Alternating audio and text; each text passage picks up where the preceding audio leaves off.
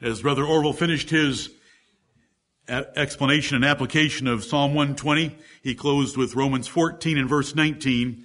Let us therefore follow after the things which make for peace and things wherewith one may edify another. We want to build each other up, and part of the way that we do that is to allow them their liberties and to restrain ours for their profit. I mentioned Christian schools, and I mentioned the schooling option, the decision to choose what kind of schooling you're going to provide for your children. I mentioned that, but I did not properly or fully emphasize the fact that there is a movement afoot, and we have had it in our midst. I don't know of it being here now, but we have had it, and that is homeschooling is the only acceptable way to educate your children. And where does it teach that in the Bible? You say, well, it says something about when a father riseth up and when he sitteth down. Yes, and can you show me that that's applied to mathematics and literature and grammar and the academic subjects? Or is that telling your children about the great things God had done for them by bringing them out of Israel and all the miracles that he had performed in the wilderness and giving them the land of Canaan? And the wise rules of morality that God gave Israel that other nations didn't have, so that when they heard what the children of Israel were being taught, they would know that God was close to them. There's nothing there about academic subjects. Right. That is the same lesson that is taught in Ephesians chapter 6 and verse 4. Fathers, provoke not your children to wrath, but bring them up in the nurture and admonition of the Lord. That is spiritual instruction. God doesn't care if a father assigns a tutor to teach his children. In fact, he uses that illustration in Galatians chapter 4, that a father can take a child and assign him to a tutor to teach him those academic subjects. We do not rule on that. We allow family members in this church their liberty. But we have had those among us who required homeschooling, and if you didn't homeschool, you were sinning. That is not taught in the Bible. And we allow a liberty on that subject. I was reminded at break time that at Bob Jones University, that if you were going to play poker, you couldn't play poker with playing cards. You played poker with rook cards. Isn't that creative?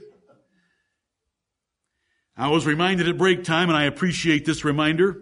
I appreciated the others as well. But in 1 Corinthians chapter 10, verses 19 through 31 are the verses about Christian liberty. But the 5 verses in front of verse 19 is about the Lord's Supper, the cup of blessing which we bless, and the bread that we break in 1 Corinthians 10. And you read in the update, the preparatory email that I sent out yesterday, that though I was postponing the Lord's Supper because of so many missing and it being a congregational ordinance, I was also reluctant a little bit myself to mix Christian liberty with the Lord's Supper. And a faithful brother reminded me that in 1 Corinthians 10, the two are next to each other in context. Right. I stand corrected and improved again, and I enjoy every bit of it. All that matters is truth and knowing God's Word and dealing with it faithfully and fully. And I'm thankful for that. I hope you appreciate that as well. Amen. College education. There is nothing in the Bible that says either sex must get a college degree to please God. It is wrong and cruel when teenagers question or push another youth that may be taking a different course. Do you hear me? You young people that are going to college, you better not be bugging, disturbing, despising, or pushing, or questioning anyone that's not going to college. Right. It's none of your business. They've probably chosen the wiser course for their lives. I'm sorry that you're wasting your time in an institution of lesser learning. You say, why are you talking that way about college? Just to make sure that we have a level playing field. Right. Let's all be kind to one another. Let's all encourage one another. Because another father, different than your father, may have made a choice for his daughter or for his son that is different than your father made for his daughter or son. Please allow them that liberty. Every father has the right to direct his children of either sex to college or away from college. It's not a requirement of the Word of God. I'd rather have a child grow up that fears God and loves Him with all his heart, mind, soul, and strength that never made it to college than one that made it to college and is just a carnal Christian. There isn't even a comparison in my mind. I don't care about earnings power. I care about righteousness power. Right. I want my children to grow up to love God and to live righteous lives, to fear Him, to love Him and to love others. That's the only measure that makes my heart happy and my mind happy and the heart and mind of my wife. About our children and our grandchildren, I hope that's true of everyone here, so that the choice of college education is totally insignificant. I hope those that lack understanding and think that there's a great deal of value in a college education will remember that a wife may contribute the most of any woman in here with a GED.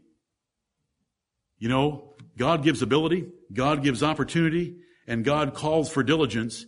And you give me ability, opportunity, and diligence with or without a college education, and you'll see a whole lot more produced than with a college education where they're lacking in any one of those three things. Let's be fair with our church, and let's be fair with our young people, not put any pressure on them to where they feel second class because a young girl may be raised thinking that I want to be a mother and a wife, not in that order, but I want to be a wife and a mother as soon as I can, and I don't really care about a college education. I don't like book learning. I'll work as hard as I can. I'll save as much money as I can to help my husband. Right. And if a father has approved of that course, we should all approve of it with him. Oh, here we go. Cosmetic surgery. Cosmetic surgery. If you condemn one form of it, I'm going to be after you because you're going to condemn all forms of it. For Scripture doesn't help you on either side. Right. Braces. Why aren't you happy with the teeth that God gave you? God gave them to you. Crooked. Pierced ears. Mole removal. Do you know who gave you that mole? God gave you that mole, and why would you take it off? You are less than what God designed you to be. Eye surgery. Some of you are getting laser beams beamed into your eyeballs. God gave you that as your thorn in the flesh. And you should be thankful for it and say that God's strength is made perfect in my weakness. I hope all of you know that I'm, though quoting Scripture, am misquoting it like some people do. Those of you with varicose veins, if you can have them removed, that's cosmetic surgery. You better be fair. If someone walks in here with some form of cosmetic surgery that you think is vain, how can you justify some and not others? You say, well, breast implants would just be going too far. Well, that's the only cosmetic surgery that has Bible verses in favor of it. Can I prove that with the Bible? Do you all trust a King James Bible? Yeah. Then it's Song of Solomon, chapter 8. And yes, I have given this to a plastic surgeon.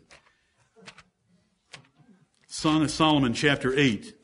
It amazes me how that we can decide that these particular things are acceptable and these particular things are vanity. Well, why do you have to have perfect teeth that are all white? That's vanity. What's wrong with that mole on the end of your nose? God made you that way. If He didn't like it that way, He wouldn't have made you that way. Or did He make you that way and then give you witty inventions to make yourself a different way? Because He gave us those witty inventions. I hope that you all can rejoice in these things and just realize that our unity is in Christ. Song of Solomon, chapter 8, verse 8. Here we go. 2 great verses to go on the wall of a cosmetic surgeon and on his business card as well. We have a little sister, and she hath no breasts. What shall we do for our sister in the day when she shall be spoken for? If she be a wall, we will build upon her a palace of silver. And if she be a door, we will enclose her with boards of cedar. Like it or lump it. That's the Word of God. You say that's vanity. Every bit of cosmetic surgery is vanity. You're trying to make yourself look better than God made you. But does that mean that we have to be as ugly as He made us with the first pass? If we have options to do something different? I just want us to be fair and consistent. So that when somebody comes in here and you know that they've had an alteration of their body in whatever way, whether it's mole removal or, they took away their double chin or they changed their nose or they got rid of a mole or whatever they did, you can love them in the Lord Jesus Christ and say, you know what, none of that stuff matters. Right. The Lord's going to glorify every single one of our bodies and He's going to change it more significantly than you can in a plastic surgeon's office. Amen. And we're going to be with Him forever. I hope that none of you are staggered by that. But I've just got to be consistent with all these things. Dating. I've made it to the D's. The progress is enormous today. Dating or courting. Some have read a blog or a book or two and come to the conclusion that God only wants courting.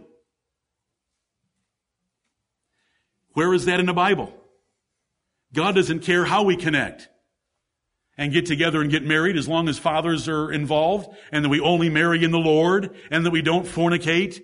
I mean, there are standards and there are rules given in the New Testament, given in the Old Testament, by which we live. But it doesn't tell us whether it's by dating or courting. It doesn't tell us whether you have to use a parlor in your grandfather's house, like my grandfather had in his house, a parlor that was made for such things. It doesn't say. But some have read a blog or a book and they come to the conclusion that's the only way it can be done. It's not taught in the Bible. Right. God doesn't care. Now, my favorite way of getting together in the Bible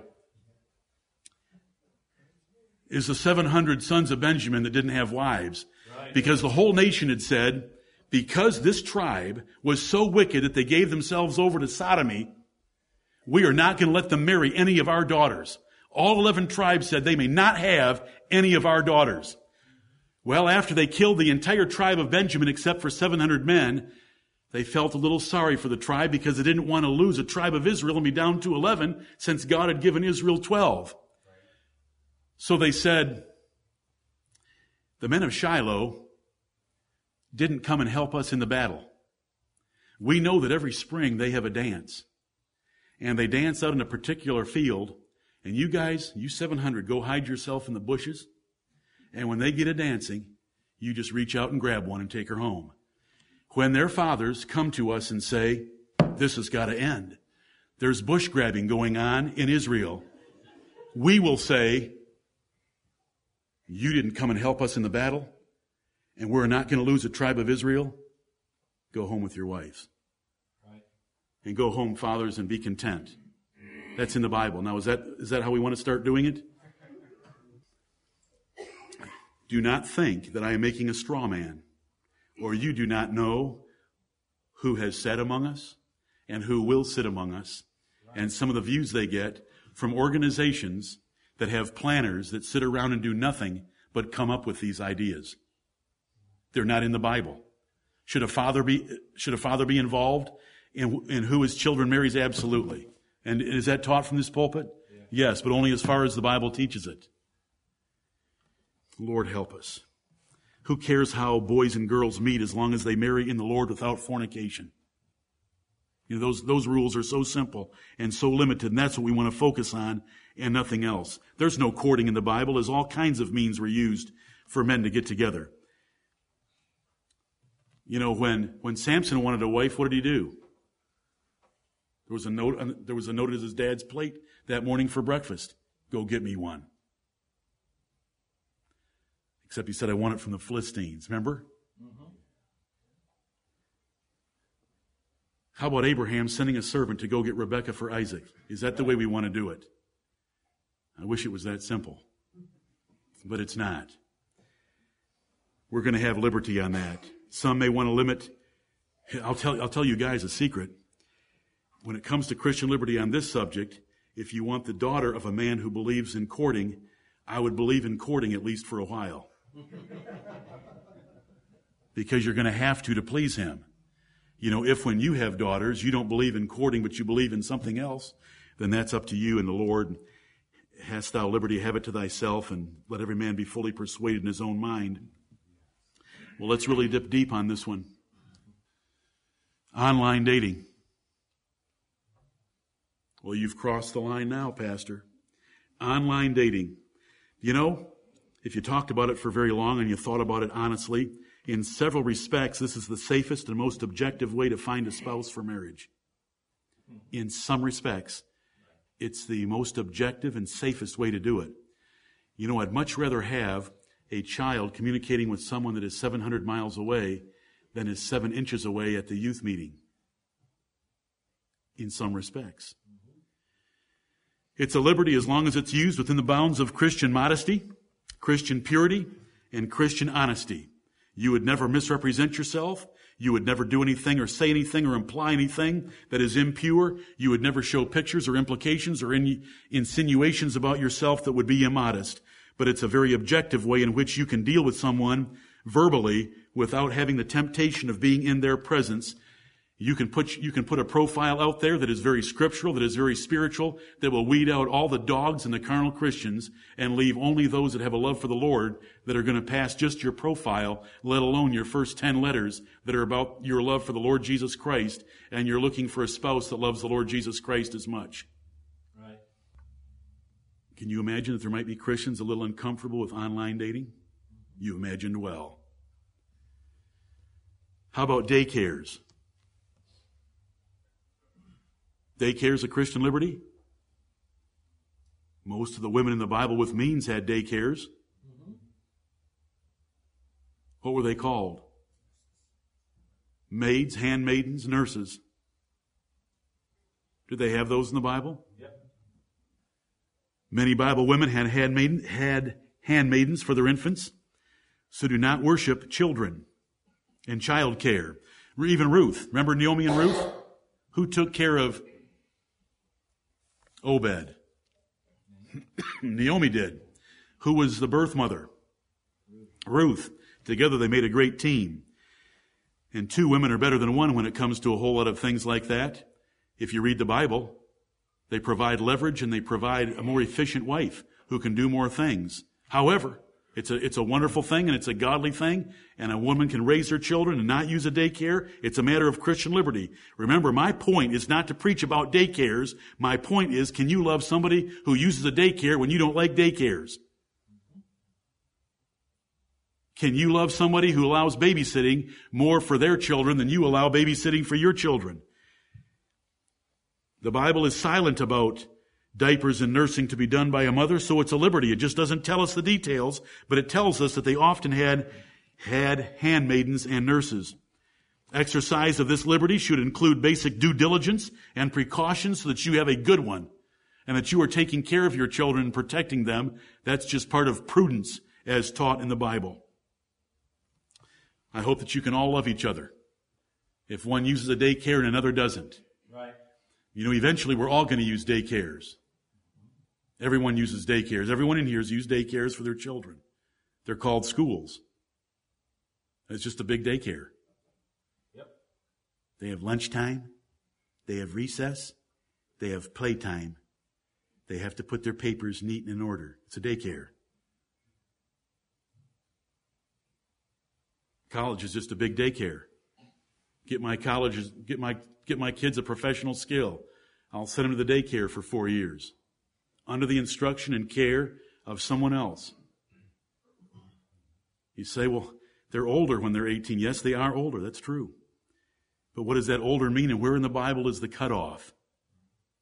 As long as you're taking care of them and making sure that they are brought up in the nurture and admonition of the Lord, they are taught to fear God, and you are loving them as a father, and you are loving them as a mother.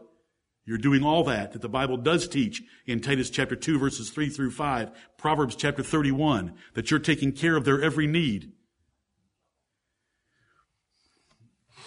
Diapers. You knew I was going to get to this. I had to get to it. It's in the D's. Diapers. Let's be fair. I do not know of a church that is split over this liberty issue. However, I have seen and heard such zeal about it that you would think it belongs in Romans 14:17. The kingdom of God is not meat and drink, but righteousness, peace, and joy and diapers made of cloth that mommy gets to wash repeatedly in the Holy Ghost. And I'm not making fun of either side. You know why? Because I've used both sides. Do you know how many arguments I can bring to bear against cloth diapers? Longer than you can bring arguments to bear for them.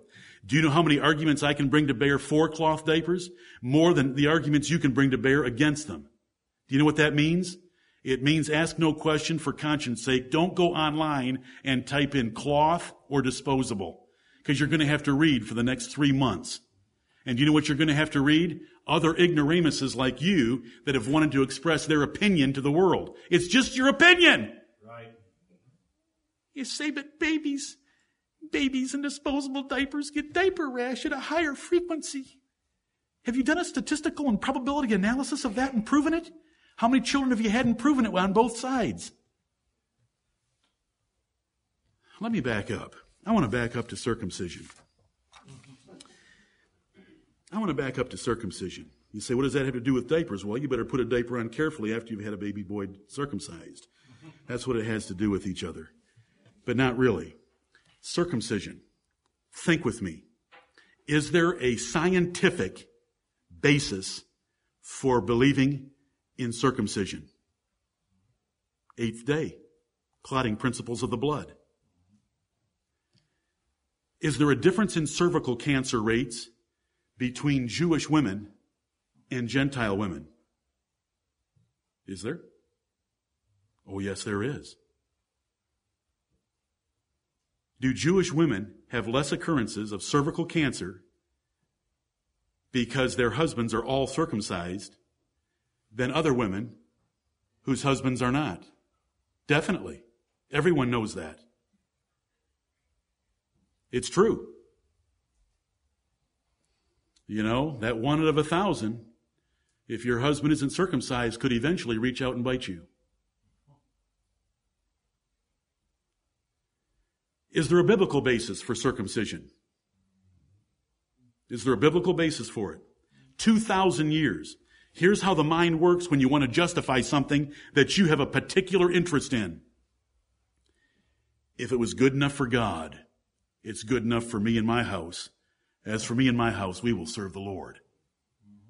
Because it was good enough for God. If it was in the Bible, required for 2,000 years, and I thank the brethren that met with me at break time and talked about some of these things. If it's in the Bible, and it was required of God's people for 2,000 years, then there must be some benefits that modern science has not yet identified. That is how people work. That is how they think. That is how they talk to me. And that is how they write me emails. When we get to the New Testament and the Bible says circumcision is nothing. Now that is Bible doctrine. Right. I don't care about clotting principles on the 8th day. Do you know why God put clotting principles on the 8th day? To cover His people for 2,000 years before He ended circumcision. Are you with me on how people will reason? Are you with me? And understand, I don't want your mind doing that on any one of these subjects. Right. And so I'm going through this example with you in detail. Is there a scientific basis to circumcise? The principle of the clotting on the 8th day, is there another scientific principle? Yes, it's medical statistical analysis of cervical cancer among those with circumcised or uncircumcised husbands. Is there a biblical basis for it? Is there a hidden basis for it? Whatever a hidden basis is, but there must be. But do you know what the Bible says? It doesn't matter, and it's entirely a matter of liberty. Right. When we come to diapers, it's entirely a matter of liberty. I don't care what arguments you can come up with for cloth diapers. I'll come up with them for disposable diapers. Do you know that there's a principle like this? This principle is for disposable diapers. It's Matthew 12:7. I will have mercy and not sacrifice. Right. Oh, why do you worry about things like that? Just feed the child so that you need a diaper. Help the child get out of diapers by potty training them early. But let's not worry about what we wrap them in. You say, but the baby Jesus, he was in a cloth diaper. Yes, and I hear a woman saying, blessed are the paps that he sucked and the womb that gave birth to him. We had the first Mary altar. Right. Don't go down that road. Can we grow up? Anybody past the 3rd grade should not have an issue about diapers except in private. You can do whatever you want in private. I've done it both ways. I know what it's like to have a stink bomb in a house called a diaper bucket. You say you're giving your personal opinion. No, I did it both ways. I know you did it both ways, Pastor, but you're giving your opinion. I don't want to. I'm just trying to avoid it a little bit. As in all matters of liberty, a person can construct a nearly infinite argument for their view. But that doesn't prove anything.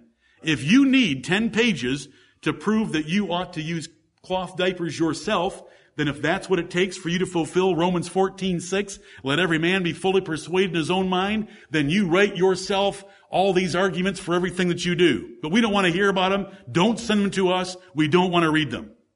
And if you love disposable diapers and you hate cloth diapers, we don't want to hear from you either, because that's crusading and that's doubtful disputations. Can you, the mother that loves handling cloth diapers, love the sister that uses throwaways? That's the issue. Right. Can you respect her without despising her for using a modern, convenient alternative? Can you stop internet research to find other women like you holding your extreme view? So we go on. Doctors. Some couples are convicted. Listen to this. These are issues that I've faced in 30 years of being a pastor. And before that. Because I like to ask lots of questions and I like to get involved in all kinds of discussions about everything that people will talk about. Doctors. Some couples are convicted that each spouse should only visit doctors of the same sex. That is a conscience issue. Especially in this city. There's no requirement for it in the Bible. I would say let the best doctor win. Or let the cheapest doctor win. It doesn't matter. There's nothing in the Bible. And I know that some of you right now may be there is no one in this church more possessive of his wife and more overbearing in rules than your pastor when he was a teenager.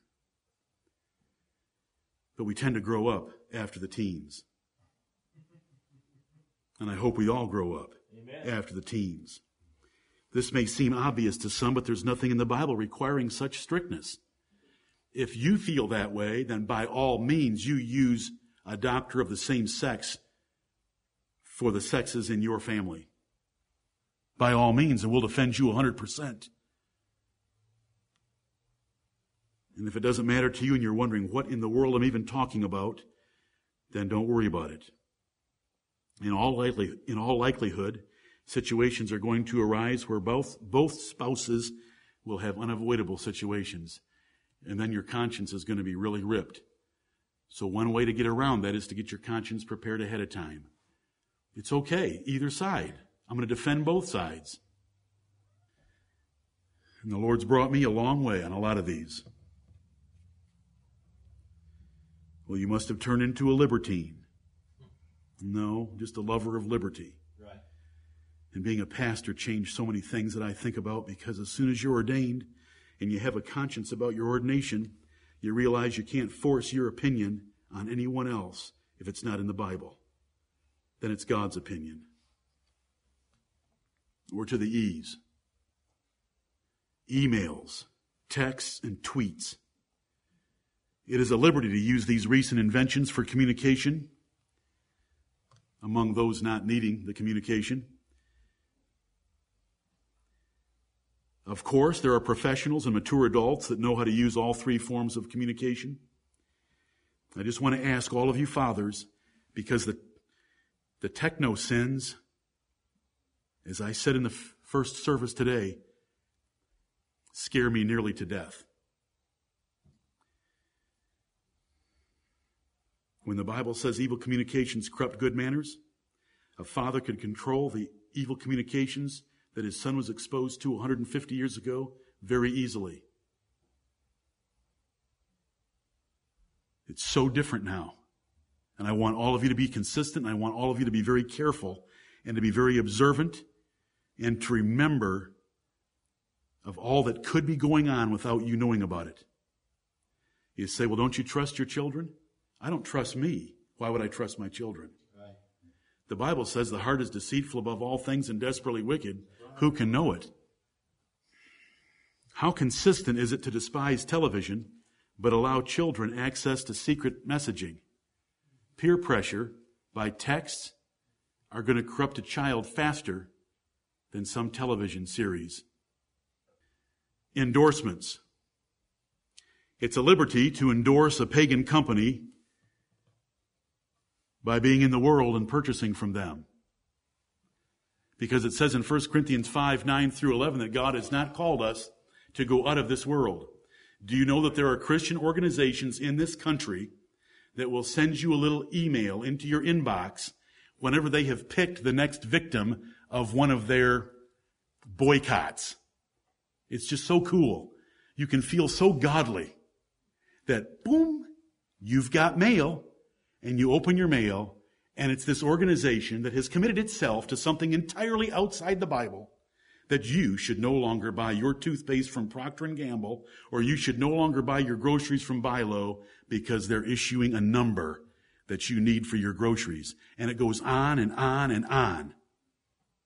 But the Bible says in 1 Corinthians 5, 9 through 11, we can't go out of this world, and we are totally at liberty to use this world without abusing it. Ellen DeGeneres, do you know who I'm speaking of? Ellen DeGeneres is a spokesperson for J.C. Penney. But buying there is just indirect association with her.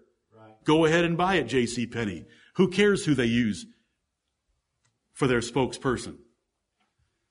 I've been around this for a long time. Do you know how big the manual would be if we were to take the Pharisee side of all these issues? Do you know how big? It would dwarf this book. This would look like a New Testament in comparison to the manual that we would have on how to be a good Christian at the Church of Greenville. Who's going to keep it up to date? How big would the committee be? Would we vote on the changes to it, or would we trust someone else? And I could go on and on. This is the perfect law of liberty.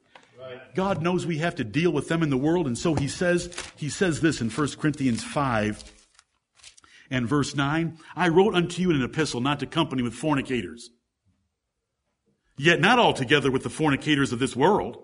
I know you can't avoid company with the fornicators of this world, or with the covetous, or with extortioners, or with idolaters, for then must ye needs go out of the world. I know you can't go out of the world, so I am allowing you to interact with all of them that are outside the church that do those things. But I have written unto you now not to keep company if any man that is called a brother be those things. When those things come into our church, we discipline them, exclude them, and put them out, and we don't have social interaction with those that were once brothers that committed those sins, and we put out for their public sins. But the worldlings that are out there that commit those sins, we go to work with them, we employ ourselves under them, we employ them under us, we buy from them, we sell to them, we do everything we can to make a living from them. And we don't accomplish a thing except prove to the world that we are nuts when we have a boycott. You don't touch their business. Those little ridiculous family organizations that do that, they can't even measure them on their sales. Those little people have never even looked at a financial statement of Procter & Gamble to realize that they're so big that 1 minute of earning would buy the entire family organization. They don't even understand the scale of economics of these large companies. And they think they're going to hurt them. All they do is tell the world that they're nutcases. And so it falls on us that we're nutcases because we believe the Bible, because we have these ridiculous boycotts about toothpaste coming from a company where somebody has believed a lie for 30 years that the board of directors worships Satan. Epidurals. Enough been said. Facebook. Social media. It's your liberty to be stupid and teach your children narcissism and expose them to fools. It's your liberty. Those are the temptations. It's just like having a television. It's a liberty. But the amount of evil that comes through a television, the preaching of the devil that comes through a television needs to be brought up. And so I have to bring it up as your pastor to warn you about these things. Can Facebook be used for a good purpose? With great difficulty, and mainly professionals. Just a warning. Yes, I'm going to leave it a liberty, but I'm going to warn you about the danger of Facebook. There is no good thing that comes out of Facebook by anyone using it other than a professional. There is no good thing. If you don't even know what narcissism is, go home and look it up and learn about self-love and self-promotion and self-esteem and all the junk that goes on in social media where they talk about their friends. Those aren't friends. A friend will lay down his life for you. And you don't get a friend like that through Facebook. A friend loveth at all times. But you don't get those through Facebook. You get those in an entirely different way of making friends. Can a person grow in maturity while using Facebook? With great difficulty and likely not. Social media have great risks, especially for children you are trying to help grow up and to grow up well. It's just childish. Parents must consider the dangers of techno-sins. Right. If you have a business and you're not big enough to have your own website and you want a Facebook page for your business, go for it. If you're a professional and you're not as professional as those on LinkedIn, then go ahead and have a Facebook page. You say, I think that you just made a comparison between LinkedIn and Facebook, and you haven't figured that one out yet? Facial hair. It sure is a fuss for Amish and Mennonites, isn't it? Gotta have a beard. Charlie, you pass. It's a liberty, in spite of the fuss that Amish and Mennonites or others may make about beards. Look at Leviticus 19. Let's look at one of their Bible verses. Did you know there's a Bible verse that says you can't shape your beard? Did I say that Facebook was a sin? Did I just warn you about it? That's all I did. It's a liberty. It's in my liberties. I wish I could pull it out, but I can't, because the Bible won't let me. I hate it. You said, we got that message. Okay. I'm just your pastor wanting to warn you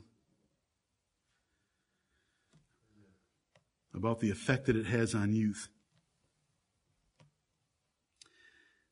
Leviticus 19, verse 27. Ye shall not round the corners of your heads, neither shalt thou mar the corners of thy beard. In the Bible. I guess that settles that. All those of you that have shaved, you have really cornered your beard. You have cornered it all the way down to the skin. We go by the next verse of the context telling us that this is for religious cuttings. Ye shall not make any cuttings in your flesh for the dead, nor print any marks upon you. I am the Lord. That this is not simply cutting your hair or cutting your beard, but this is doing it for religious purpose. We make this decision of interpretation on passages like this. We don't just pull out the one verse and make that a rule. Otherwise, what happened to David and those men? Were all their beards on the floor? Were they in the Guinness Book of World Records for having passed that Indian that his beard got down to the floor? What happened to his hair? Since it says, ye shall not round the corners of your heads. That doesn't mean your skull. That means your hair. We trust that this is warnings against a religious practice of the Canaanites of cutting themselves in the flesh, marking their flesh, cutting their beards in certain ways, and cutting their hair in certain ways, like a bald spot right there. Ever seen anybody like that? For religious purposes?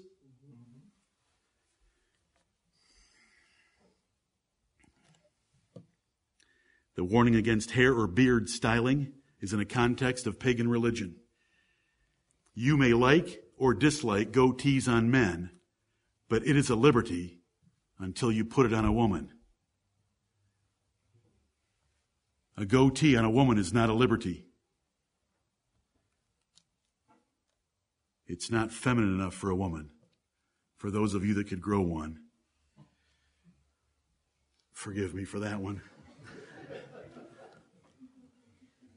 You know, all my boys know what Dad thinks about goatees, and they can't wait to get married. Some of you girls were married half for goatees and half for you. And that's okay. I hope no one's offended with that either, that has my last name. It's a liberty.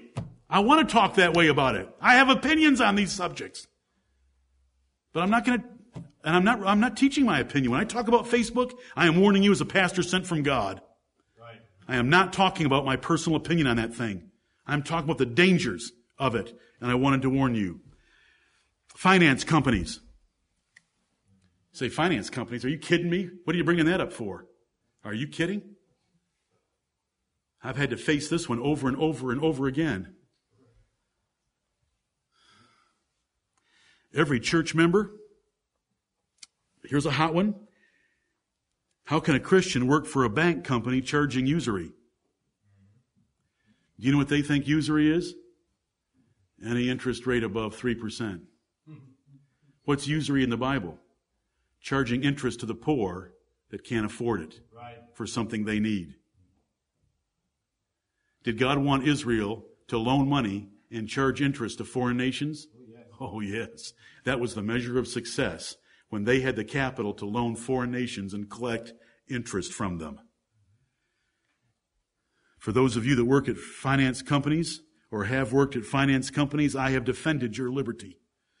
And I have defended it repeatedly to a number of parties who opposed it. These poor people that hate finance companies hardly understand usury, let alone the Bible protection of its own poor. Its own poor. The Bible doesn't protect all poor. The Bible protects the poor of God's church and God's kingdom. If it weren't for finance companies, the poor could never get a loan for their goodies that they crave. You say, well, it's not in their best interest to borrow. Then why don't you start a campaign by going down to West Washington and start preaching about how it's not in their best interest to borrow for goodies that they crave? If you've really got a conscience in the matter, show us your sincerity by getting out there and starting a little campaign. You know, when the world comes out with a thin screen TV and they've got one of those TVs with a tube that's 4 feet deep, and they want one of those little modern things, they come into a finance, nobody else is going to loan them money. No one else will let them in the door. Because to look at their credit score and to find it a negative number is detrimental to their borrowing power. So they go to a finance company. So the finance company gives them $500 to go buy one of these little thin screen LCD televisions and charges them 100% interest, so that over the next 24 months they pay $1,500 back, but they have their thin screen TV to show off to their family, and they got it when they wanted it. The people that work for them do not make the policies, do not see the poor, do not know if they're borrowing for their food, except we know this: no one goes into a finance company to borrow for their food. Right. They're going in there to borrow on goodies that they want. And so we allow it. The minute we say that you can't work for a finance company and be an accountant, you can't work for a finance company and work in payroll, you can't work for a finance company, then you can't cut grass for the Methodist church down the street. You can't do trees for the Presbyterian church. You can't do trees for an atheist. You can't put in glass for a Roman Catholic. Once we start down that road, where do we stop? Right. I hope that all of you men that have been to men's meetings know that this study of Christian liberty goes hand in hand with the study on Christian ethics. The two of them together give us the wisdom that we need to know how to function in this world. Finance companies do a favor for the poor. They let them have things that they would never have. Do you know why? Because they can't save. That's partly why they're poor. They can't save. So the finance company gives them some capital. And yes, they charge a pretty high rate of interest. Do you know why they charge a pretty high rate of interest? Because most is probably not the right word. Many of them don't repay. Right. It was very interesting coming from a banking job to Greenville and learning more about finance companies to realize that the assets of a commercial bank are this big. The assets of a finance company are about this big. The interest rate that a commercial bank charges is about this big. The interest rate that a finance company charges is about this big. so that when you get to the operating margin of the company, isn't that interesting? It's the same. Isn't that phenomenal? Because the loan losses that those guys take at the finance companies is unbelievable. A commercial bank runs about 1% loan losses on its loans. And anybody want to give me no, don't give yourself away. You know too much about finance companies if you were to answer that question. It's a huge number. It's a legitimate business. No one's starving for food. And the poor people that go in there and work as a payroll clerk or that go in there and work as an accountant or any other position, they are not the ones that are making a loan. They're not hurting a single person. And if you start down the road without a Bible verse and say finance companies are wrong, I'll condemn every single job eventually. Right. Because you're associated with evil one way or another. I came from a church where I was ordained, where one family confronted the church and told them that they had to deal with a church member that owned a hotel. See, it's down here in the H's, and I'm sorry for not being able to get to the H's today, but it's called hotel ownership.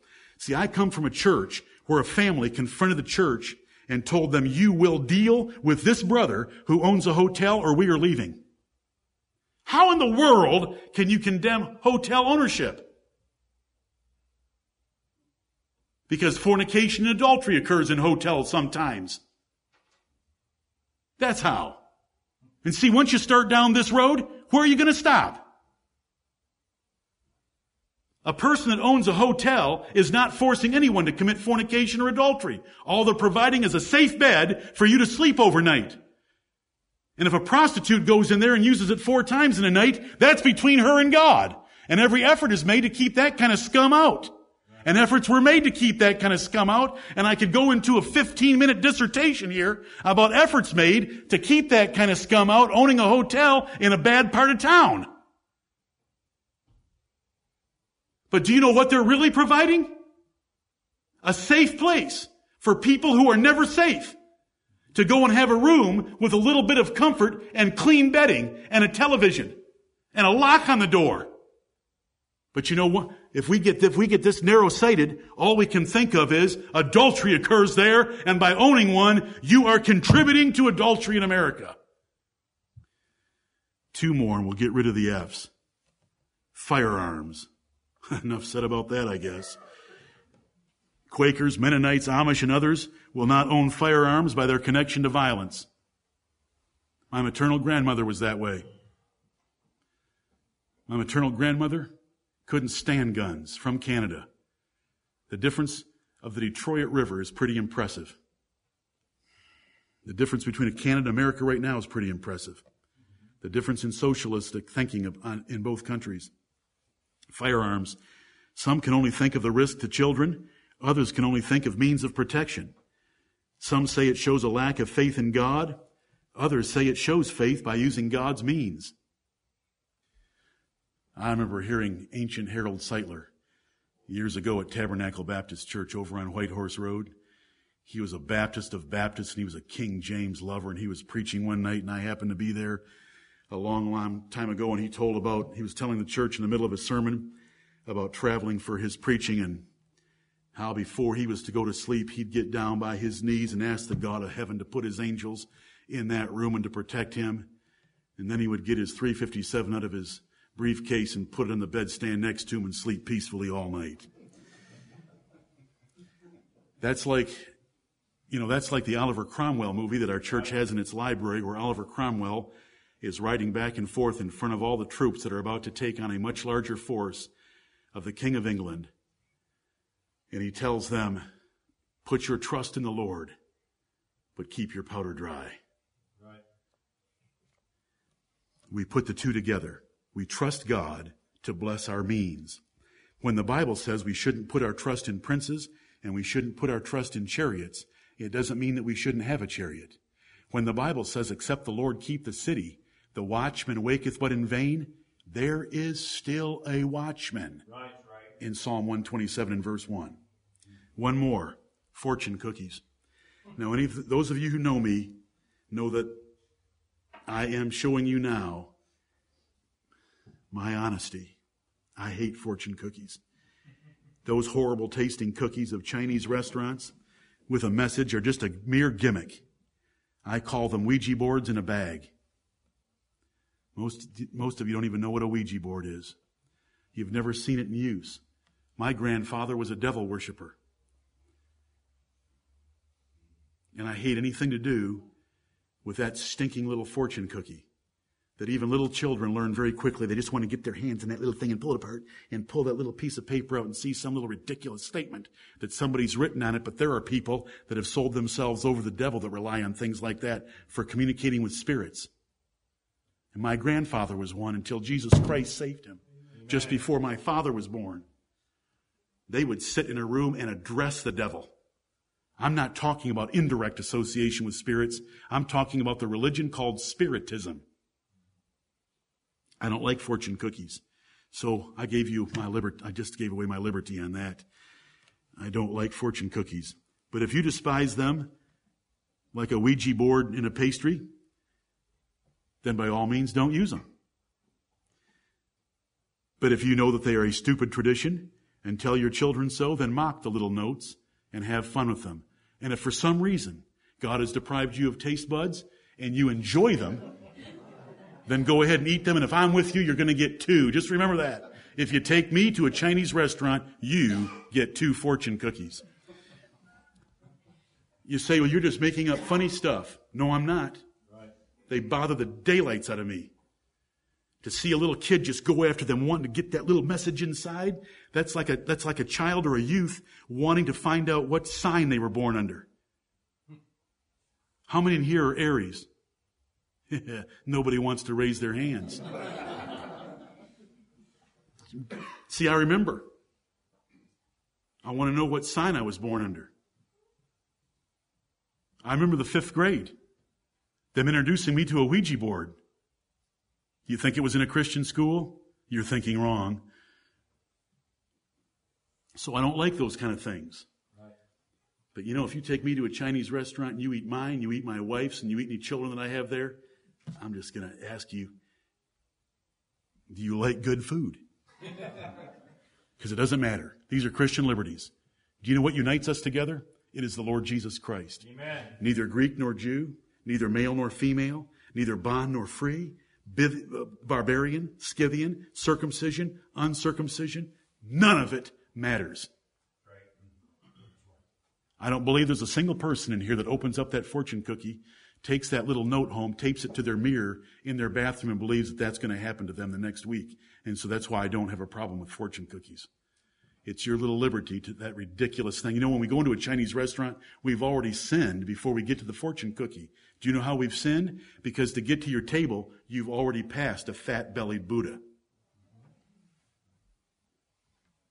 May the Lord bless the preaching of His word to the comfort and instruction of your souls, that we will love each other and allow each other liberties and not worry about any of these things, but let our brothers and sisters have their liberty and hold fast to the things that ought to unite us. And that's the Lord Jesus Christ, our salvation by Him, and apostolic doctrine that is laid out for us in the New Testament. Amen.